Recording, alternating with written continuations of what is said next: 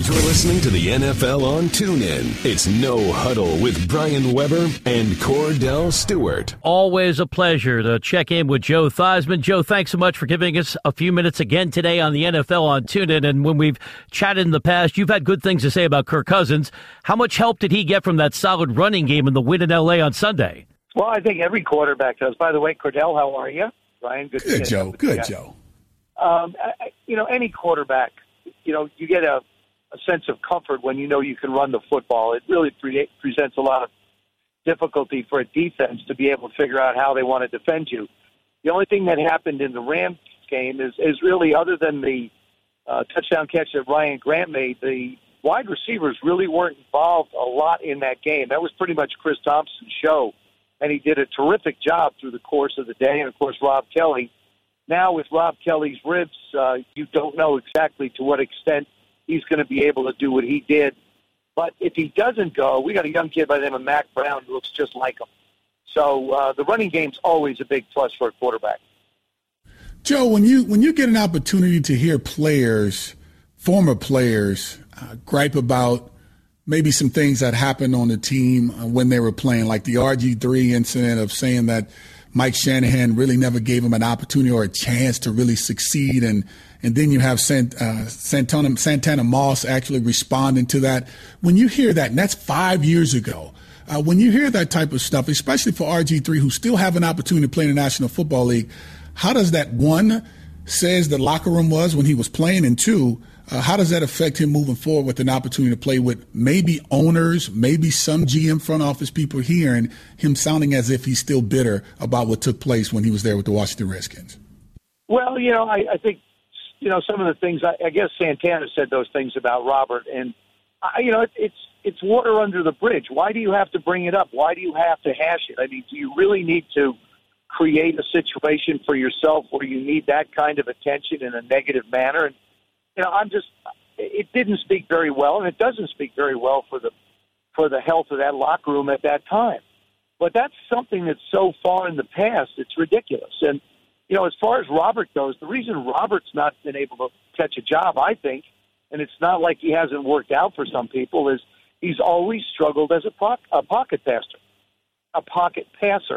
He, when he came into the league, just like Colin Kaepernick, they were running phenoms. And they were a big part of why their offenses were number one rushing in the National Football League.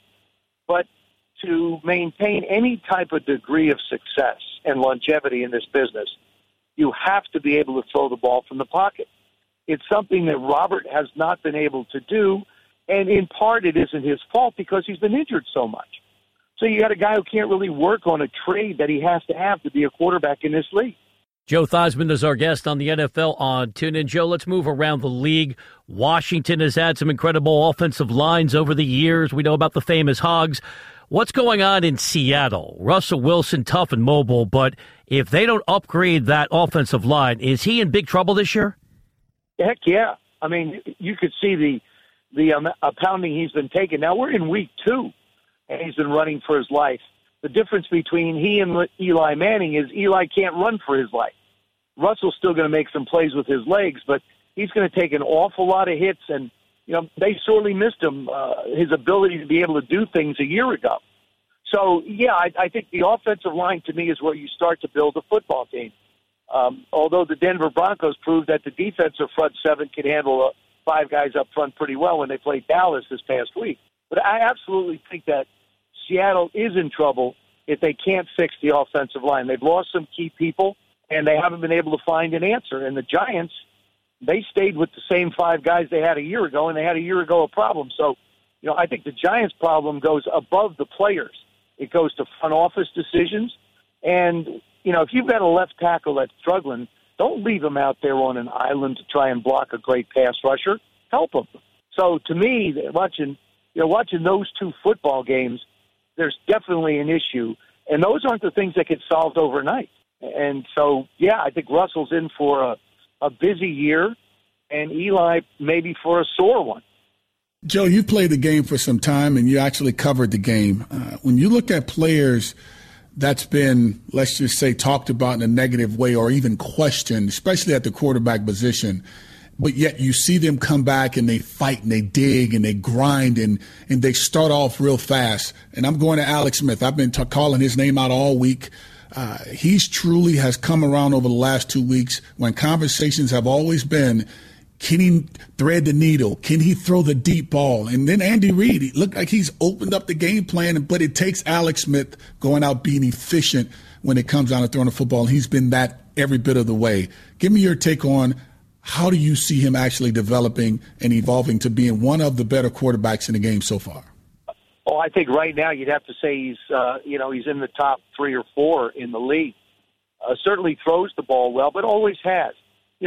Look at the Kansas City Chiefs, though, and a little bit of it, I think, is what you really mentioned, Cordell, is Andy opening up the playbook a bit more. They've got tremendous speed all over, and when you have you got a runner like Hunt, first question we talked about, what is a running game done for Kirk Cousins? What is a running game done for Alex Smith? 2 years ago, the Kansas City Chiefs did not have a wide receiver catch a touchdown pass.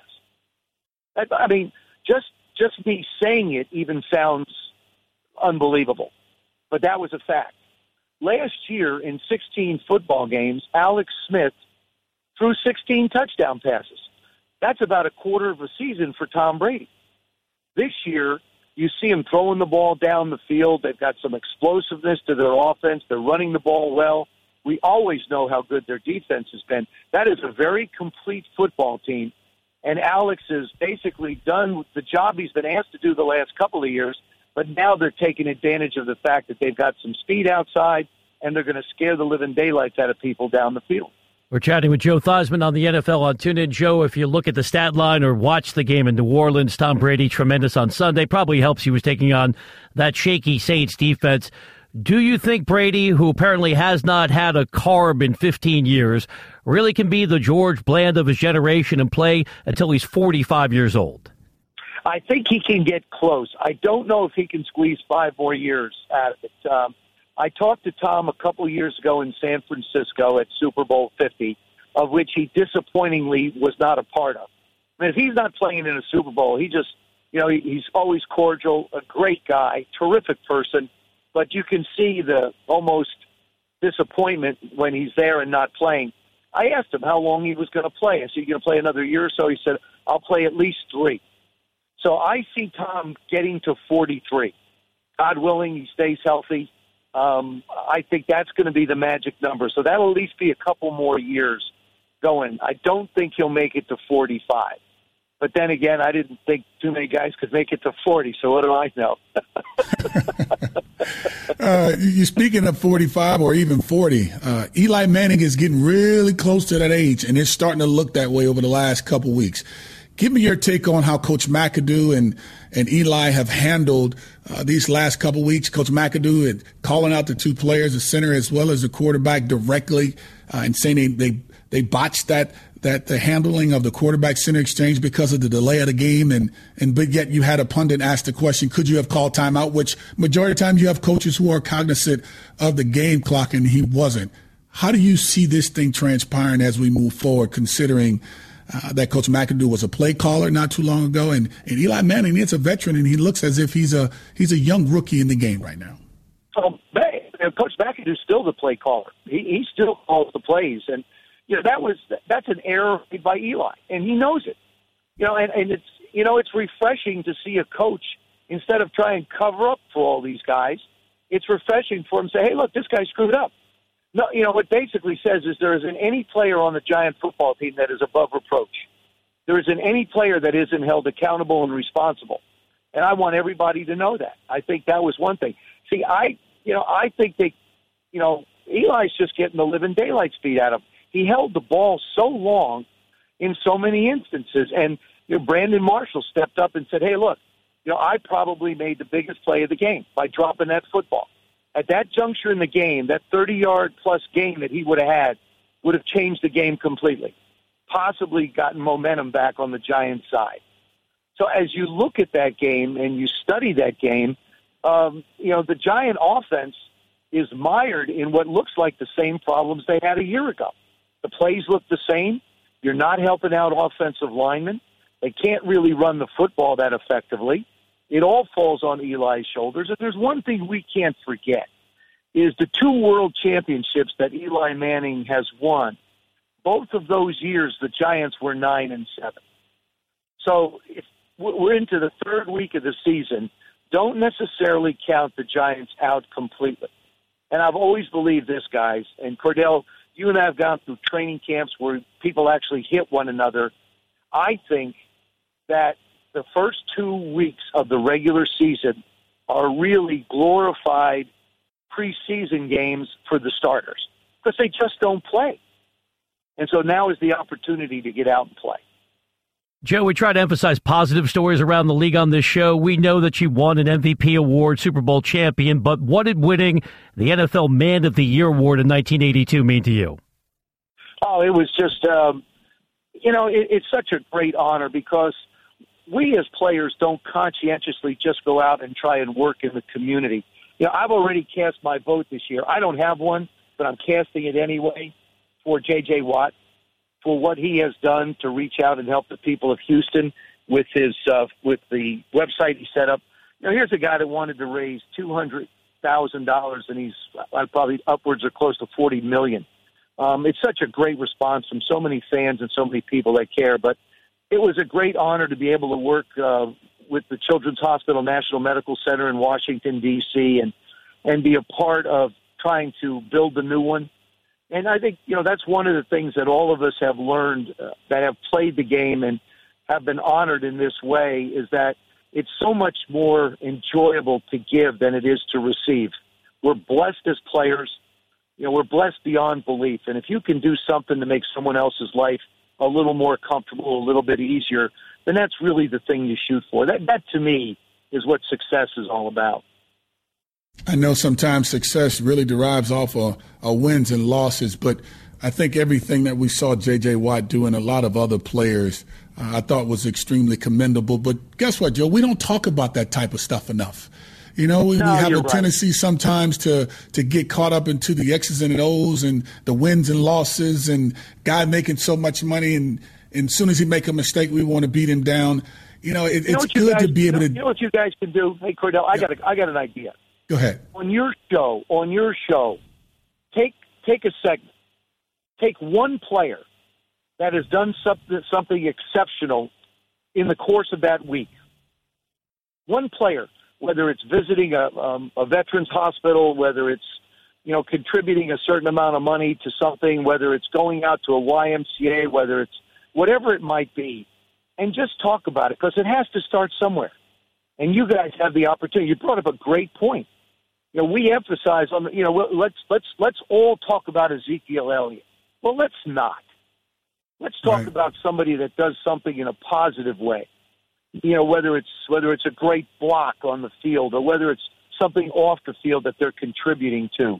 Let's do an update on J.J. Watt every week just to see how much more money can be raised to help the people of Houston and those that are in need through the American Red Cross and other foundations and other charities. I think it would be a great segment just to let people know that, hey, the guys that play this game, there's an awful lot of guys out there doing an awful lot of good. That's a tremendous concept. We're already doing it with members of the Legends community, but I'm with you, Joe. I think we can make the shift to active players as well. Last one for me. You're always gracious when I ask you a question about entertainment. You've given us stories about hanging out on set with Burt Reynolds. What can you tell me about your time on American Gladiators? And did you ever suggest they test for PEDs for those gladiators? We didn't even know what a PED was. We thought it was PEZ, like those old Pez, the candy dispensers. That's what we thought it was at that time. No, it was fun. Actually, Mike Adamle, who broadcast in Chicago on the Chicago, I believe, sports there, Mike and I did the first 2 years of American Gladiators, which really has become an unbelievable American Ninja Warrior and an international show. Right. I think the genesis of it was what we did. I got to tell you a really funny story, though. When we first started doing the show, we had obstacle courses and we had shooting tennis balls at one another, and we had all these different things. And we had a jousting bar. So they would get up on like a 2x4 and joust. And I was walking by it one day, And what they did is they sank screws into the plywood to hold it up, and the screws weren't covered. There was like a 6-inch screw sticking up on either side, and I'm thinking, we really are in the embryonic stages of building something, but we better cover these things up before somebody impales himself on it. As a matter of fact, it's really funny. Brian Baldinger, Baldy's sister, competed in the competition, and she actually got hurt and was unable to go on with other competition that she wanted to. So, it was really fun to be a part of it, and just to see the athletes compete. I mean, I'm a competition junkie. You know, Cordell knows that. We play with each other in golf tournaments and stuff, and we all just love to compete. I mean, that's who we are. It's what we do. Yeah, and I mean, I think that's what makes this game so great. But and I know sometimes in the game, to have that competitive environment is always healthy. When you see teams, let's say for an example, like the Houston Texans, I think they actually dropped the ball at the quarterback position when it came down to creating a competitive atmosphere between Tom Savage and also the kid Deshaun Watson, because now we all of a sudden see Deshaun Watson actually going out and play. Give me your take on, now that he became the starter overnight, so to speak, shouldn't he have just become the starter come week one? No, I think Tom was on the football team. He was hurt last year, didn't get a chance to play. I think Bill did the right thing, giving him a chance to be able to go out and do what he needed to do to try and hold on to the job. It was going to be Deshaun. I mean, they didn't draft him to sit. Maybe they drafted him to sit a little bit longer, but they didn't draft him to sit for any extended period of time. And you saw it, his legs. I mean, he won the game this past week with his legs. He didn't win it with anything else. I mean, he threw the ball well. Hopkins is a great receiver, but now all of a sudden people are going to start to get a little bit of a book on him. It's a little bit what you see with Ezekiel and Dak. Right. Give the defensive coaches in this business a lot of credit, because they are going to study people. It's not like college where you get a limited period of time to look at people. These coaches will spend 100 hours a week just trying to figure out a way to stop you or make you do something you can't do. Joe, as always, we appreciate the insights. Thanks so much for being so generous with your time again on the NFL on TuneIn. Always great catching up with you guys. Take care. You've been listening to No Huddle with Brian Weber and former Steelers quarterback Cordell /Stewart, live on the NFL on TuneIn. 20, 15, 10, 5, touchdown. The National Football League is on TuneIn.